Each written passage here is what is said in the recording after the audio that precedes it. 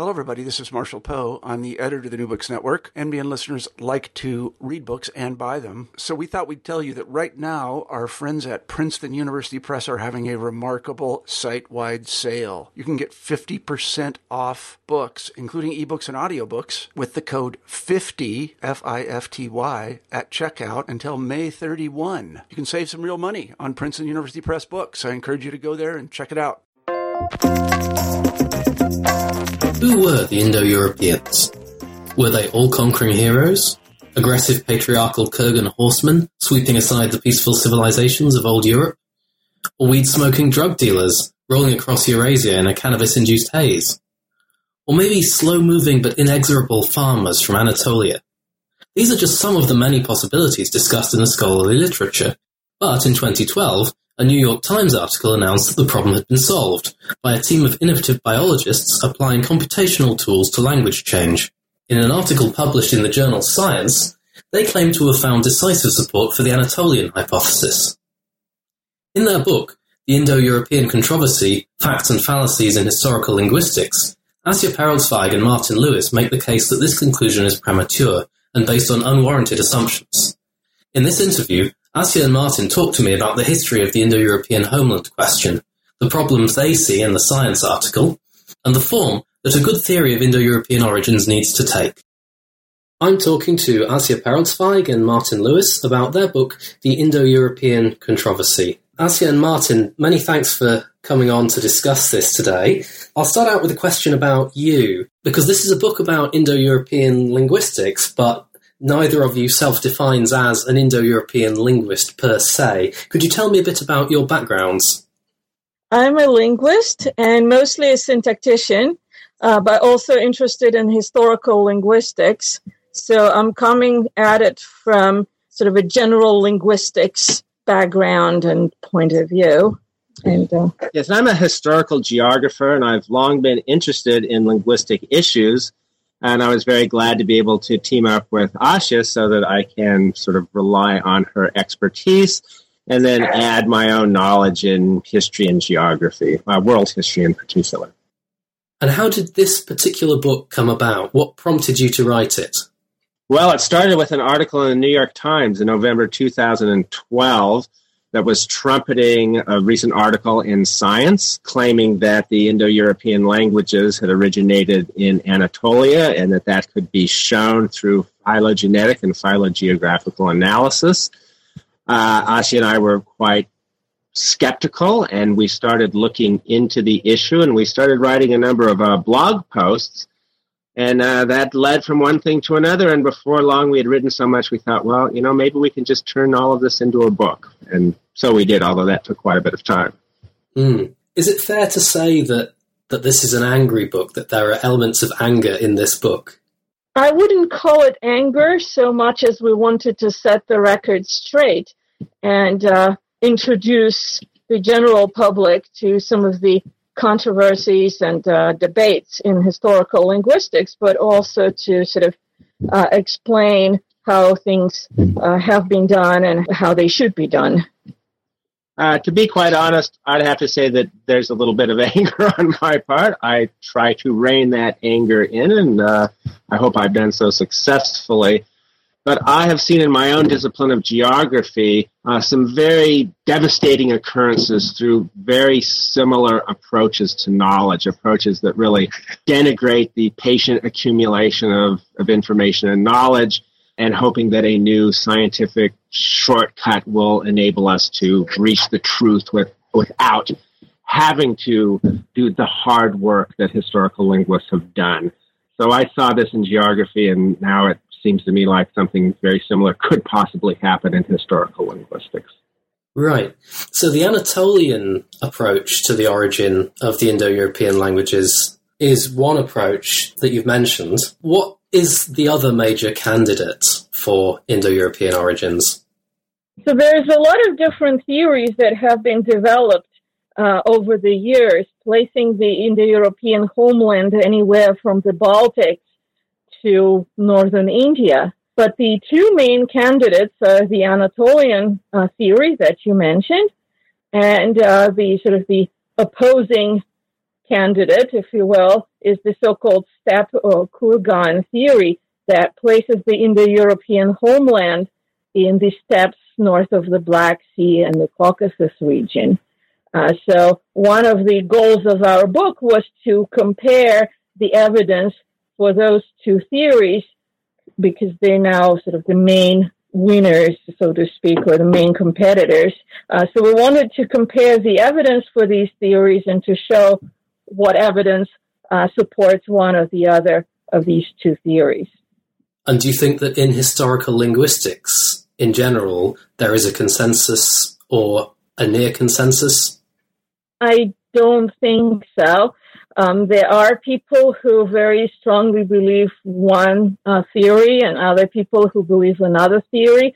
There's a very strong group of historical linguists who argue, for example, for the Carpathian theory that places the homeland in the Carpathian Mountains in northern Balkans region.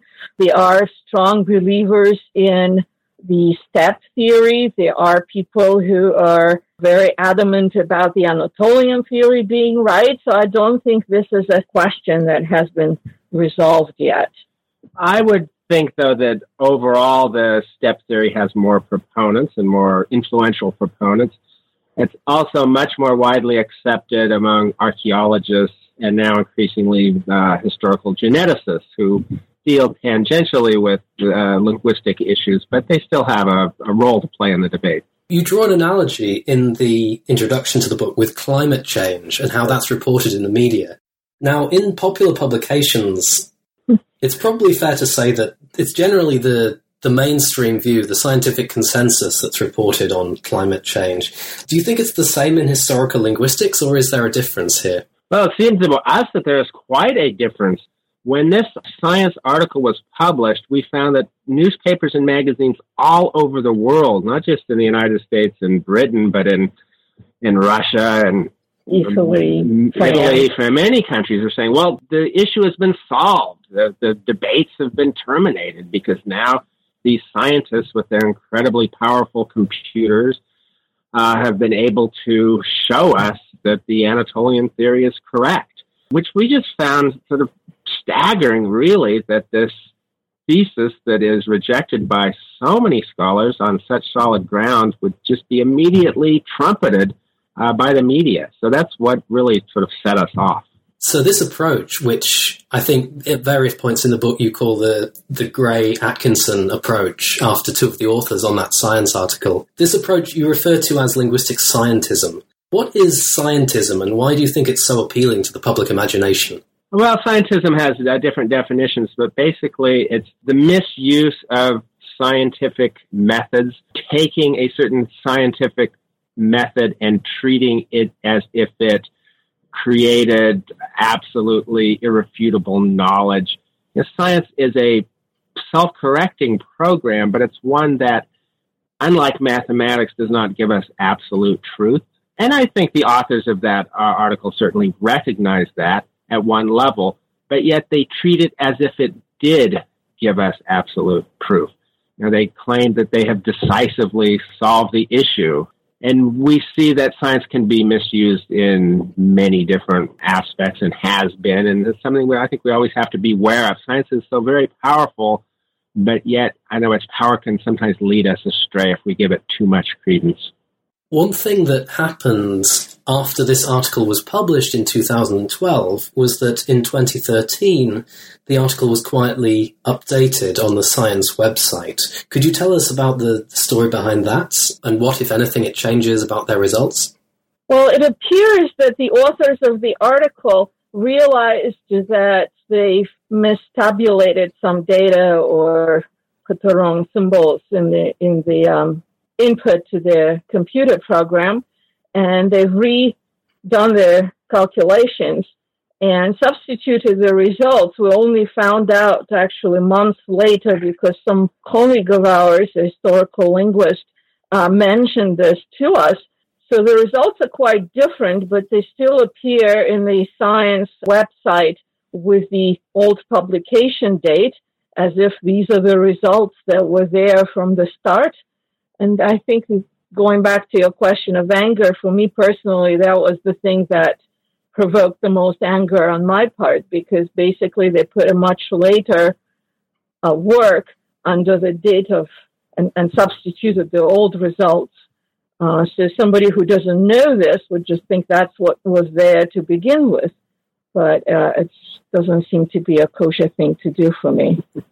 Journals like Nature and Science, these very high-prestige journals, do you think there's a more general problem with the way that they function these days, or are they still doing the job that they're supposed to be doing? There have been a lot of complaints about the peer review process at the journals that you just mentioned.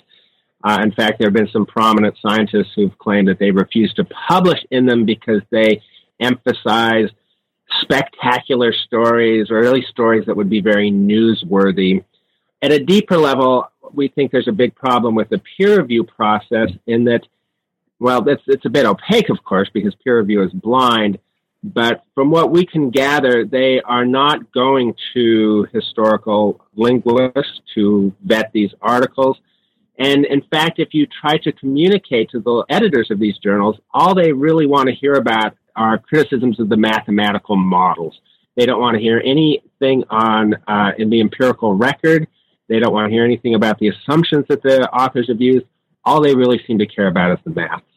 That was absolutely my experience, because I actually published a co-authored response in Science to another paper by one of the same authors that also published this work in question. And when we submitted that response, the editors of Science basically wanted us to take out everything that had anything to do with linguistics and just have some problems that were raised with the mathematical model and with the statistics and the like. So the much bigger issues were really left outside of that critique. Well, this monograph is very much a humanities monograph in that it starts with setting the context for the current debate and going into quite a lot of detail about what the Indo-European homeland question is and why it matters. And this covers quite a lot of ground. One point that I would like you to touch on, if you can, is early 20th century scientific racism. Do you think that that has implications for people who are trying to make claims about the relationship between race and language today? It potentially does. I think we're at a situation now where we don't have anything approaching the kind of systematic racism that was apparent in the early 20th century. But it's also important to remember how deep that racism was, that it was not just something found on the political right, that it was found among Marxist scholars as well, all the way across the political spectrum. And it really colors the deeper history of the understanding of the field. And I found it rather surprisingly that some of my colleagues in history don't even want to hear about anything in historical linguistics because they have this idea that, oh, that was destroyed by Nazi pseudo-scholars back in the day. And that's sort of hard even to reach some of these people.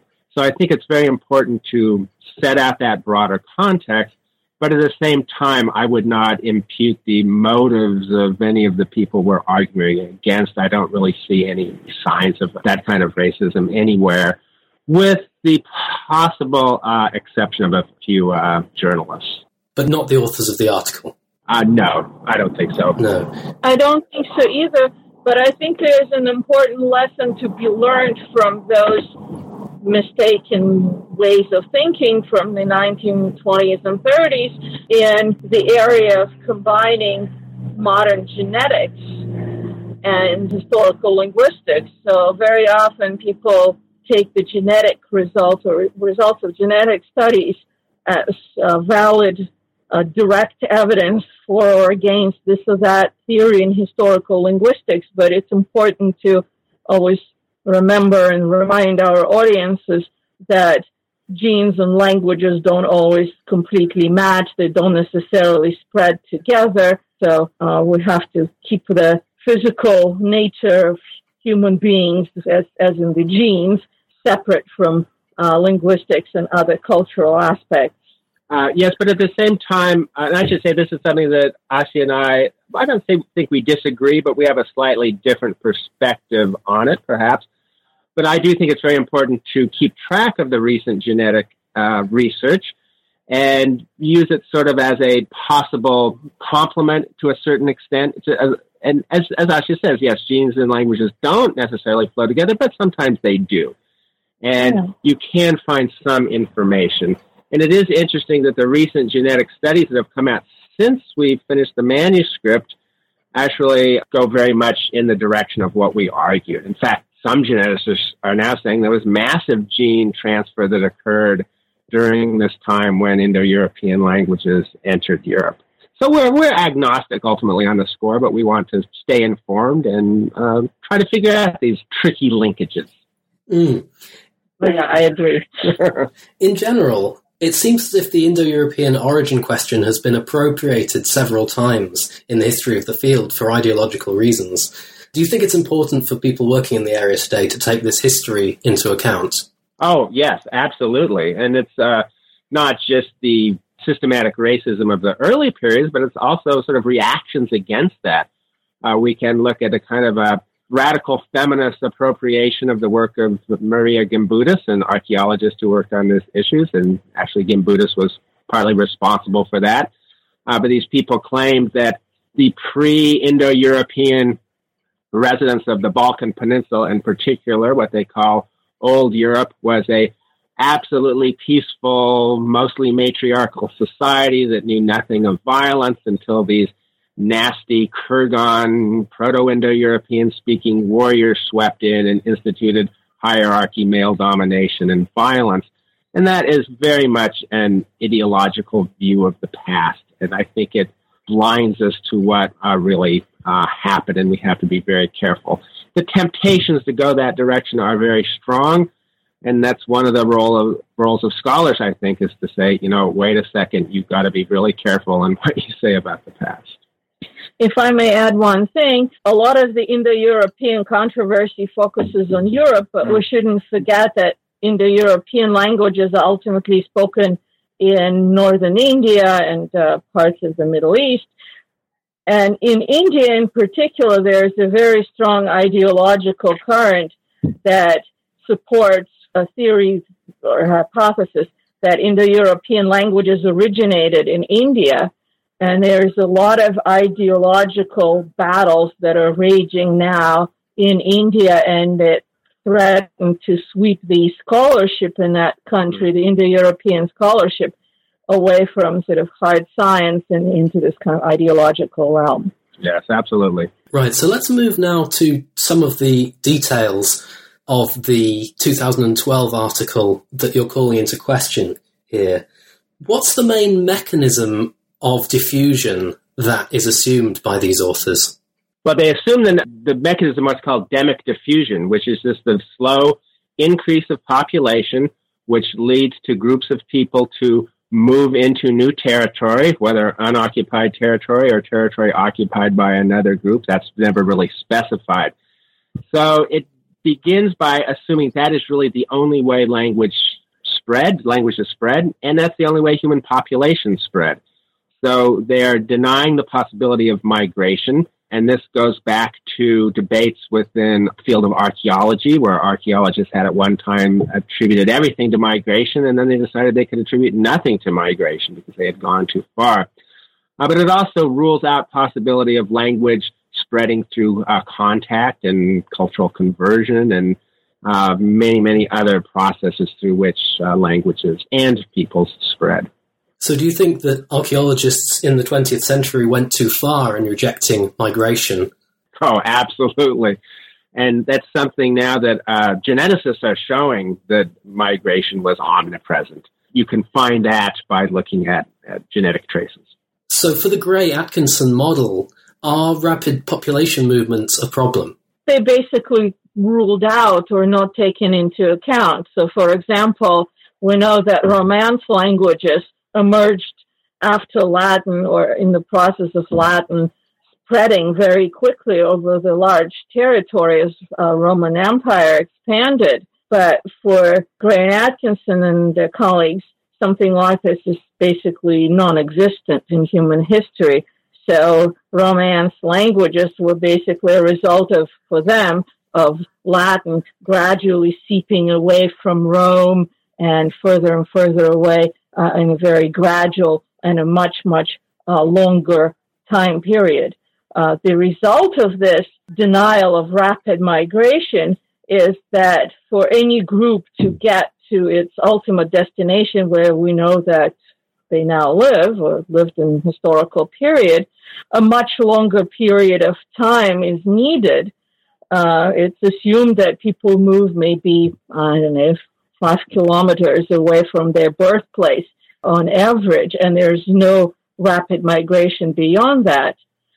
So what that means is that the ancestral languages are pushed further and further back into the past, including Proto-Indo-European, because everything was this really gradual migration. So you can think of it, if you drop a drop of oil in the water and wait for that oil to be completely sort of diffused through the water, it takes a very long time.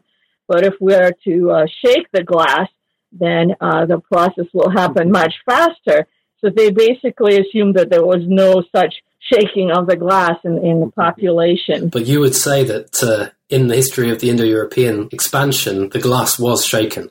Oh, absolutely. We know that for more recent, for historical period, with the example of Latin, for example, we know that Ireland, for example, was very rapidly populated by the Norsemen. On the Gray-Atkinson model, they basically floated in the direction of Iceland for like 300 years, was it? Just sitting on boats, gradually being blown in that direction or something like that, because that's what their model assumed. We know that particularly in prehistorical period or in early historical period, people often migrated along rivers, and rivers propelled migration.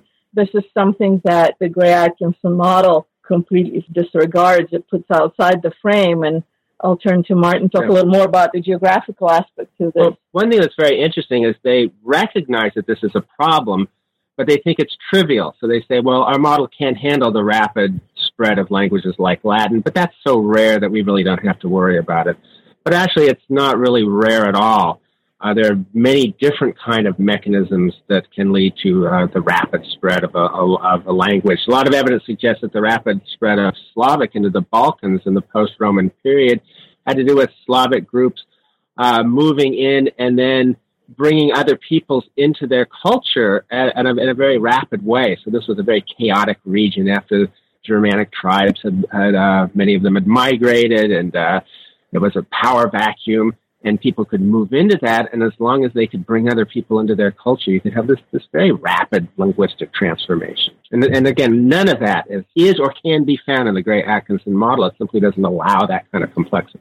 So as you mentioned the geography, what sort of assumptions do Gray-Atkinson et al. Make about the geographical structure of the space that the Indo-Europeans are expanding into? Well, it's very interesting. They claim it is a content-rich model, but the only thing they differentiate is land and water. And they have several different versions of their model which treat movement over water at different rates. One is a sailor model, which allows relatively somewhat more rapid movement. But in actuality, it all depends on what kind of technology people have. So a waterway can be a tremendous barrier when people don't have boats, or it can be a very easy conduit if they do have good boats. And so over historical times, that changes. But we also have to take into account mountain ranges, rivers, as Asya mentioned, or even soil types. There's a lot of evidence that indicates that the first agriculturalists who moved into Central Europe, now Gray and Atkinson would think these were Indo-European speaking peoples. Asya and I very much doubt that. But this early Neolithic movement into Europe, a lot of these people were looking for a certain kind of soil called loess. It's an easily worked, fertile, friable soil, and they avoided other areas.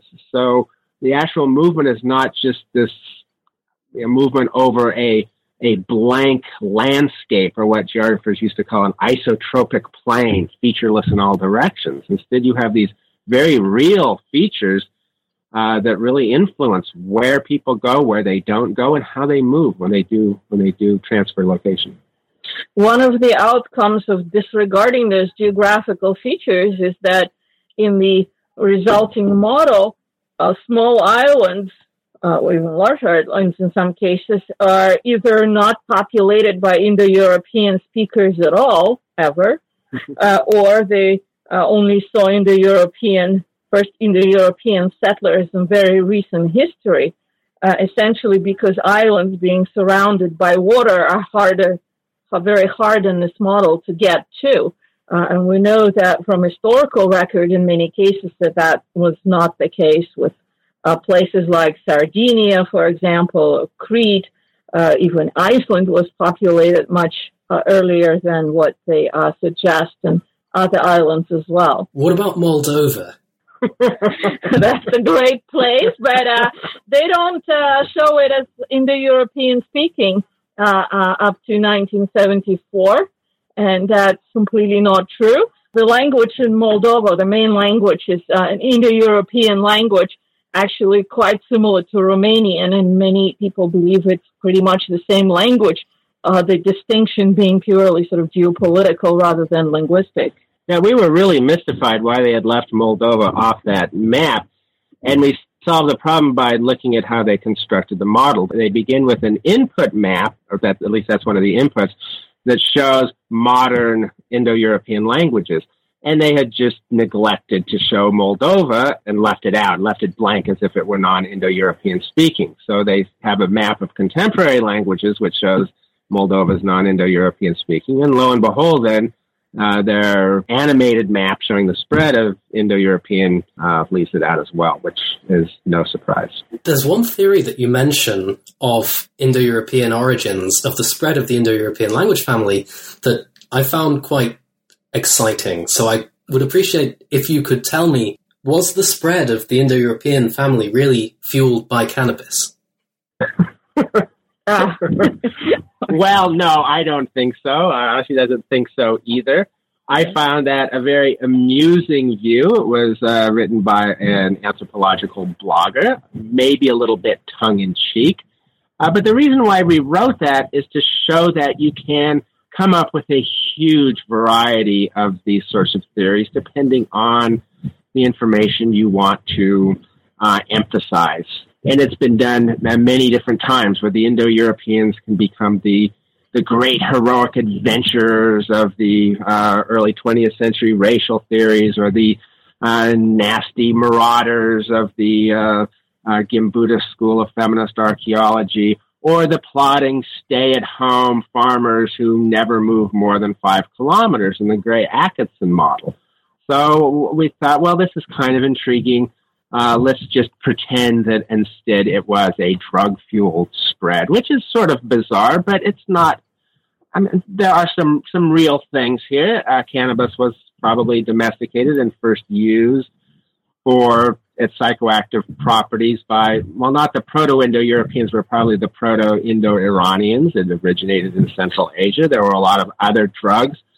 Hauma or soma that's found in the Rig Veda and the Avesta was another one of these drugs. And we find that even among, say, the Pashtun people of Afghanistan, until very recently, they're Sufi mendicants who would make peace between different warring tribes.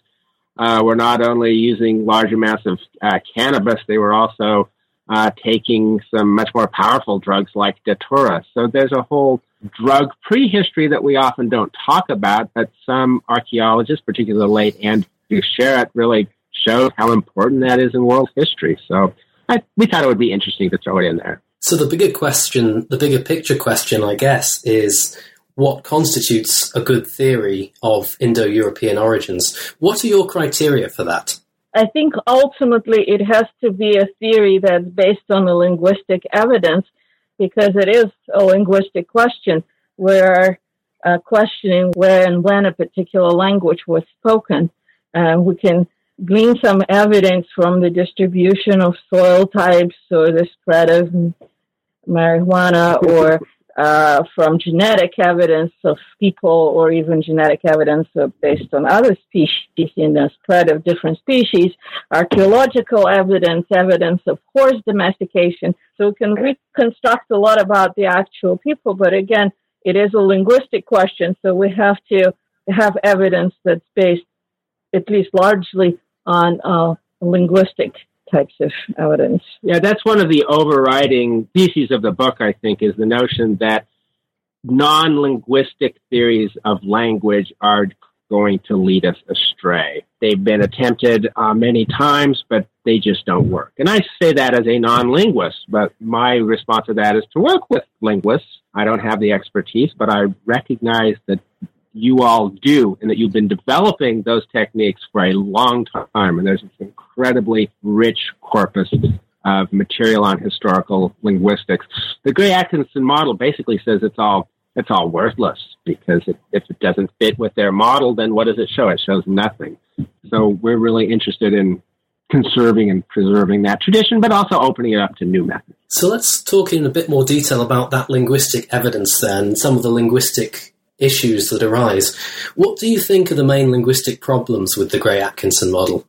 I think one of the overarching problems of their model, and it's very common to historical linguistics, particularly the computational historical linguistics, is only looking at words and basically, in effect, equating language with words. And as linguists, we know that words are the least interesting part of language and the least revealing part, the least reliable part of language. If we want to study language history, language contacts, or what contemporary languages are like, we have to look a lot beyond just words. And I think maybe part of the appeal of the Gray-Atkinson model for the general public and for a lot of the press that trumpeted this project was exactly in that people tend to equate languages with just the words, and it's a bad assumption that I think as linguists we really have to work to challenge in other scholars that come from other fields like archaeology and want to tackle some of these historical linguistic issues, but also with respect to the general public. I think it's the biggest misconception about language or assumption that people make, even sometimes without realizing it, that we need to challenge. And there are some computational linguists who are now working with materials beyond the vocabulary, trying to use computational methods for syntax. And we think that has an awful lot of promise. So it's not that we're against all computational linguistics, but we are against its simplistic use, particularly by non-linguists. Right. Do you think linguistics has a bit of a PR problem in that regard then? Do you think we could be doing more or better to communicate the fact that languages are not just lists of words to the general public? Oh, absolutely. I think at some point linguistics as a field dropped the ball on its PR side of its enterprise. And as a result, we really have a general public that's either uninformed or badly misinformed. And I'm afraid that a lot of the teaching that goes in K-12 schools here in the States or in comparable education elsewhere actually only makes matters worse by misinforming students about language rather than revealing the real truths about language. And we definitely need to do more about this. I actually recently traveled in Italy, and while on the train, I picked a railway company's brochure, and there was an article there on Dante with words like possessive adjectives and nouns and connotation. And I was very excited to see that in such a general publication. But I thought there's not a chance that a comparable publication here in the States would ever have an article that much linguistics in it. I mean, of course, it was written for general public, but still it had some contentful things to say. Whereas in the United States, I think a lot of the popular press really dumbs down a lot of the real discoveries and misinforms the public about them. And I think we really need to do something about that as linguists. I think the same holds for the UK as well. So do you think that one of the keys then is to engage more with school-level education? Oh, absolutely. I think it's really important. And there's some discussions now among linguists about the need to do so, but there's a lot of disagreements about how it's to be done. And also there's a lot of pushback from the education folks who just say, oh, well, what we're doing is just great and we don't need to make any changes. But I think we really need to do more with education in K-12 schools, but also with educating the grown-up public. And Martin and I have been doing that by teaching some continuing studies courses, linguistically themed, and challenging some of these misconceptions and informing the general public about what's happened with language. I'd also like to see linguists writing more books, particularly books that cross over between a specialist audience and a general audience. And I say that as I teach in a history department, and history is very much a book-driven discipline, and it has its disadvantages. So at least books, especially trade books, can reach a broader audience, whereas the specialist publications in the periodical literature that linguists rely on and their careers rely on, yeah, they're wonderful, but I'd just like to see a little more public outreach, I guess. Going back a bit to the Gray and Atkinson approach, let's talk about borrowed words. Does the approach take any steps to eliminate borrowed words?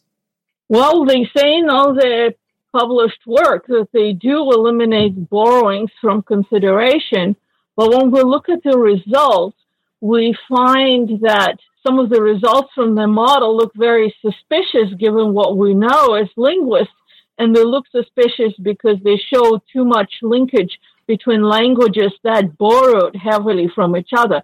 So we think that somewhere along the line, not all the borrowings have been taken out of consideration, and that's what biased the ultimate results of their model. What about dating, then? It's often said that, or sometimes said, that linguists don't do dates. Do you think that's right? I don't think so. I think linguists do quite a bit with dates, particularly given how dateless our input is. But the way that they work with dates is also a bit suspicious because some of the dates that they use as input, so they basically put in some of the dates and then calculate the others with respect to the input dates. Some of these input dates are a bit suspicious, such as the split of Romanian away from other Romance languages. That seems to have been misdated. So if they use bad data as input, of course, the output is not correct either. Now, they take particular dates that we know from history, like the Strasbourg Oaths, dealing with the differentiation of the Romance languages, which is fine at the beginning, but the problem is that it's much more complicated than they allow. And it's not like you can just take this one document in this one date and say, aha, at this time we have the separation. It's a much more complicated process. So we have quite a few suspicions about the way they calibrate their dates. Besides the issues with calibration, I think a bigger part of the problem comes from this idea that languages spread by diffusion, as we were saying earlier. So, of course, that pushes all the dates to be further in the past.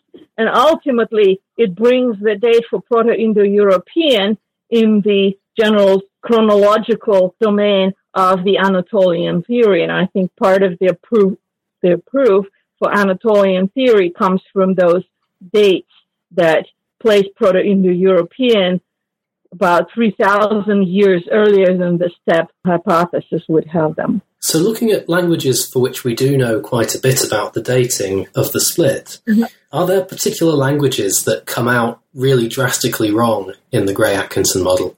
Well, the Romani is really a big gap.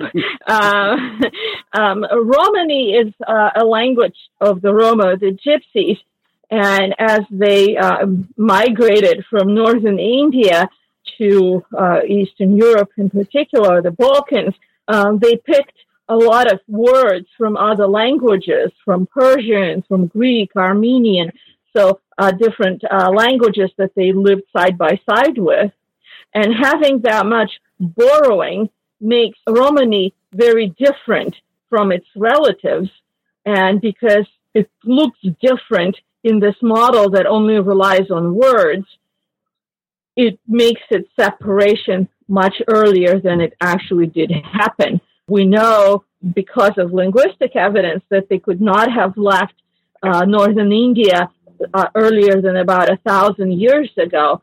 But Gray and Atkinson theory places them, 3,500 years ago, so by several millennia off the mark. So that's a really good example. And what about Hittite? Where does Hittite fit into the picture? Well, Hittite's a sort of a crucial issue because, of course, it was spoken in Anatolia, and it's also quite different from other Indo-European languages. I mean, some scholars would talk about an Indo-Hittite family with a sort of separate branch. So that is one of the things that led many people to this sort of Anatolian model. But it's very interesting to look at Hittite history because actually most of the people under the Hittite Empire did not speak the Hittite language, what they called Nesali or Nessite. Instead, they spoke languages like Hattian, which is a non-Indo-European language. Hurrian was spoken in the region and a number of others. And all of the Hittite specialists believe that the Hittites came in from the outside, conquered the indigenous people, and established rule over them, and used their language as the main administrative and official language alongside all the other languages that were spoken around them, which sort of is a very common occurrence. If we were to accept the Gray-Atkinson view of the Hittites, would have to have a sort of bizarre situation where non-Indo-European speakers moved into the region, but yet were a subservient underclass, but yet were able to name the country after themselves, because the term Hittite comes not from what we call the Hittites, but rather the Hattians, this sort of subservient peasant population that the Hittites ruled over. So it's a fascinating case, and I think that alone really would invalidate the much of the Gray-Atkinson approach. Okay, so we've seen that there are certainly a lot of oversimplifications in the Gray-Atkinson model. Do you think anyone would dispute that? Do you think the authors themselves would dispute that there are oversimplifications in this model? Well, I think they would dispute the over part of that statement. So they certainly accept that there are simplifications, and they say, well, to do science, you have to simplify, you have to separate different issues and control for different factors, which is absolutely true. We agree with that. But we think that there's way too many oversimplifications. There's way too much of setting aside things that are well established from historical record or from historical linguistics or from archaeology. And when you set so much aside and make assumptions that are so wrong and put in data that has so many gaps in it or so many problems in it, of course, the results cannot be really on the right track. Right. It's one thing when a simplification takes something that is generally true and just makes it more simple, and another when it posits something that is empirically, demonstrably incorrect. And that's what we would argue for a number of their assumptions, like the demic diffusion assumption, for example. Right. And how would you evaluate the way that they have responded to criticisms? Well, not very well. They did respond to some of our blog postings, and of course they were not happy, as would be expected. But their basic line is that, look, in science there's going to be mistakes, but over time, as we refine our model, these mistakes will be eliminated, and you're way too harsh, and everything that we say can't be completely correct, and that's just how science works. But when you look especially at the animated map on the companion website, which advertises itself as watch the unfolding of the Indo-European languages, when you actually go through that frame by frame, which we did, and look at both the spread of Indo-European as a whole and the spread of the different branches, nothing matches what we know from the empirical record. I mean, we can't really find anything that works well. So when you get that level of error, you're not talking about simplifications. You're just talking about something that is fundamentally wrong, at least in our view. Right, let's move on to talking about something that is part of the traditional approach to the Indo-European origin question, which is linguistic paleontology. Could you tell us what that is? Linguistic paleontology is basically reconstructing, using methods of historical linguistics, some of the vocabulary of these ancestral languages that are no longer spoken and that have no written records, like Proto-Indo-European. And then, based on that reconstructed vocabulary, looking for evidence in archaeological or historical record of where speakers who had such words could have lived. So, for example, if we find words for banana and rice and coconut, we're going to place the speakers of this ancestral language in a very different area from if we find words like oak and birch and horse and the like. So in the case of Proto-Indo-European, some of the early work focused on reconstructing names of different tree species, but that's a very problematic area, as we discuss in the book, because different trees grow in overlapping yet not necessarily matching areas, and can give you quite contradictory evidence. And much more solid evidence comes from words for horses and wheeled vehicles, and part of wheels and other parts of wheeled vehicles.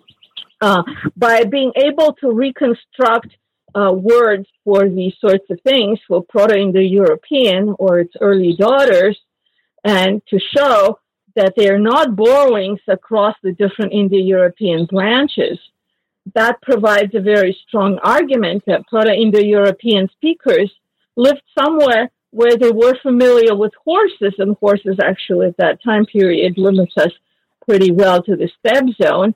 And also they were possibly the inventors, but certainly the users of wheels and carts or some sort of vehicles like that. So we can look at these in the archaeological record and see when evidence of horse use and wheel use appears in the archaeological record, and that both limits the time and the place where Proto-Indo-European would have been spoken. Right, but isn't there a potential problem with semantic shift here? So to take an example that Paul Hegarty has used, the word for a mouse, the small creature, has generally acquired the secondary meaning, or even primary meaning, I guess, in the modern culture of the thing that we use to operate our computers with a button and such like. And that's happened seemingly in parallel across the languages. Couldn't something like that have happened with words for wheel? It could have happened if we can show that the different descendants of Proto-Indo-European were in contact. Otherwise, it's rather surprising that they would have words that we can show linguistically to be native developments in those languages. Particularly Tocharian is the one that comes to mind, because the speakers of Tocharian or Proto-Tocharian lived so far away, separated by mountain ranges and thousands of miles from other Indo-European speakers. And as far as we can tell, never in contact with them once they made that migration to their lands in Western China. It's very surprising to find words that seem so native yet acquired this exact same new technological meaning. Sure. In the modern world, we're all connected, and we all know that, but it simply wasn't the case. And as Ashi just said, the Tocharians lived in what is now Xinjiang, China, on the other side of the Tian Shan Mountains, which are up over 20,000 feet of elevation. So there's no evidence that they maintained contact, but yet they have these cognate words, and so they certainly don't seem to have been borrowed. It could be suggested that under the standard story of Indo-European origins, or at least under the dominant implementation of the steppe theory, the expansion of the family is rather an extraordinary development. Do you think that would be a fair assessment? I would say so.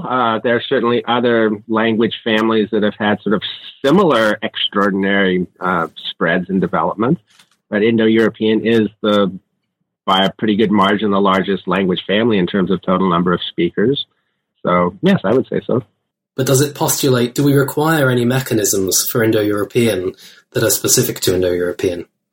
I don't think so. We're talking about spread that's partially due to actual people migrating, but also in part due to cultural assimilation and language contact between Indo-European and presumably non-Indo-European speakers. We talk about rapid migration, which is very common in the kind of open grassland areas that the steppes are. Turkic languages are another family that spread very rapidly in the same Eurasian steppes. But there are other groups that spread as well. The Bantus spread in Africa, and we can talk about other groups on other continents. And there's perhaps something special about Eurasian steppes that they're so large and such a huge belt that goes along parallel to the equator that promoted that kind of spread the way that Diamond talks about in his Germs and Steel book. So if the Eurasian steppes are indeed special in the geographical sense, historical geographical sense, then there's nothing special about the Indo-European spread as such. There's a very interesting analogy from North America, which was the Uto-Aztecan-speaking Comanche Indians who took up pastoralism in a very effective way and created what one historian has called the Comanche Empire. It wasn't really an empire, but it was a large raiding and trading sphere across the southern plains down into central Mexico. And the evidence suggests that the Comanche language was spreading very rapidly. People learned it as a trade language. They learned it to deal with these overbearing military mounted warriors, but had history be able to play itself out in such a way that the United States did not conquer and subdue the Comanches, we may have ended up with a very large area that was Comanche-speaking. In time, it would have probably differentiated into several other languages. And I find that such a fascinating story because in the early 20th century, many of the proponents of Indo-European studies saw the Anglo-Saxon settlers in the United States as very much like these early Indo-Europeans, where we think very much it was much more the case of groups like the Comanche who are more similar.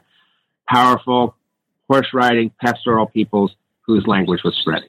Right. A question that's specifically for you, Martin. You seem a little bit upset about what's happened to your discipline, geography, in the United States. Do you think that, first of all, could you tell us a bit about that? And second, do you think that historical linguistics is in danger of having the same thing happen? Well, I hope it's not in danger of having the same thing happen, but potential is there.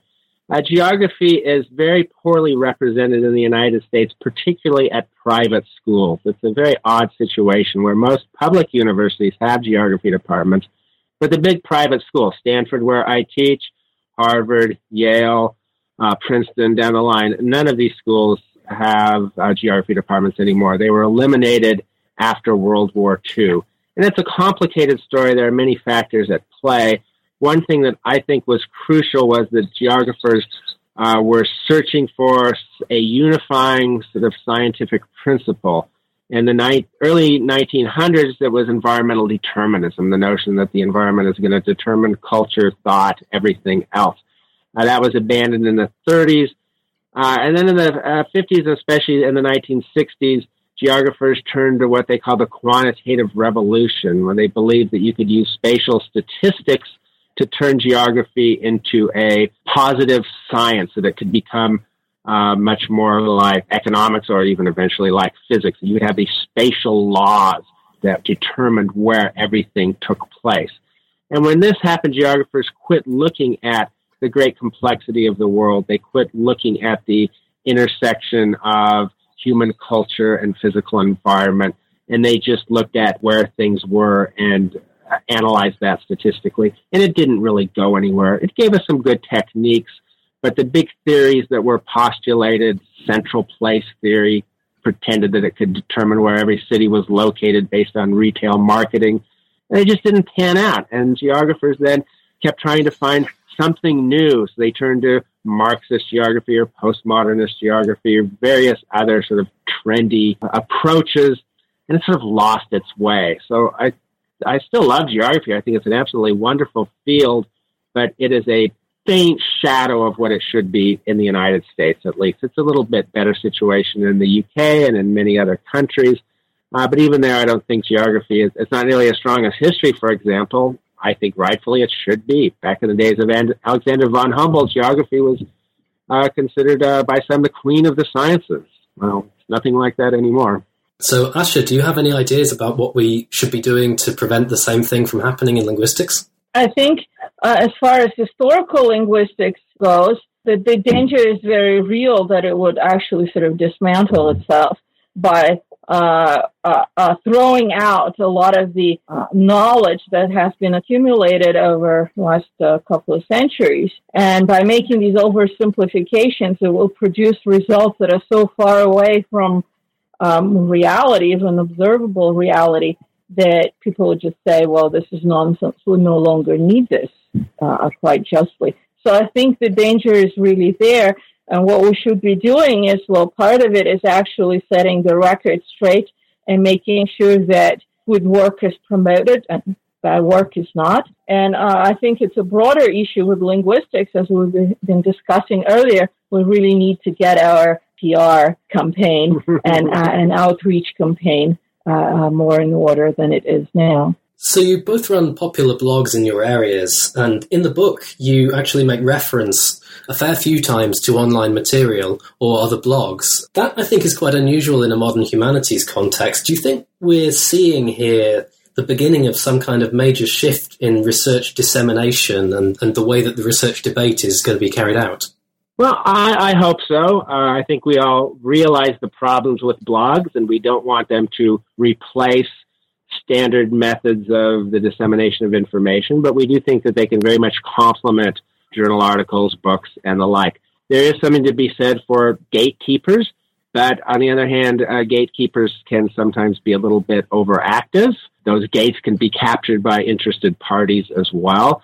So I am a bit of, I'm not a total anarchist when it comes to knowledge, but I guess I have some tendencies in that direction. I like to see the open spread of information that you get with blogs.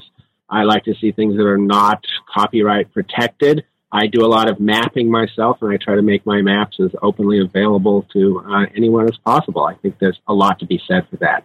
So yes, it's not going to be a replacement, but I think it can really be helpful. And in my experience, some of the blogs provide information or discussion that is as solid, if not more so, than sort of traditional peer-reviewed conferences or publications.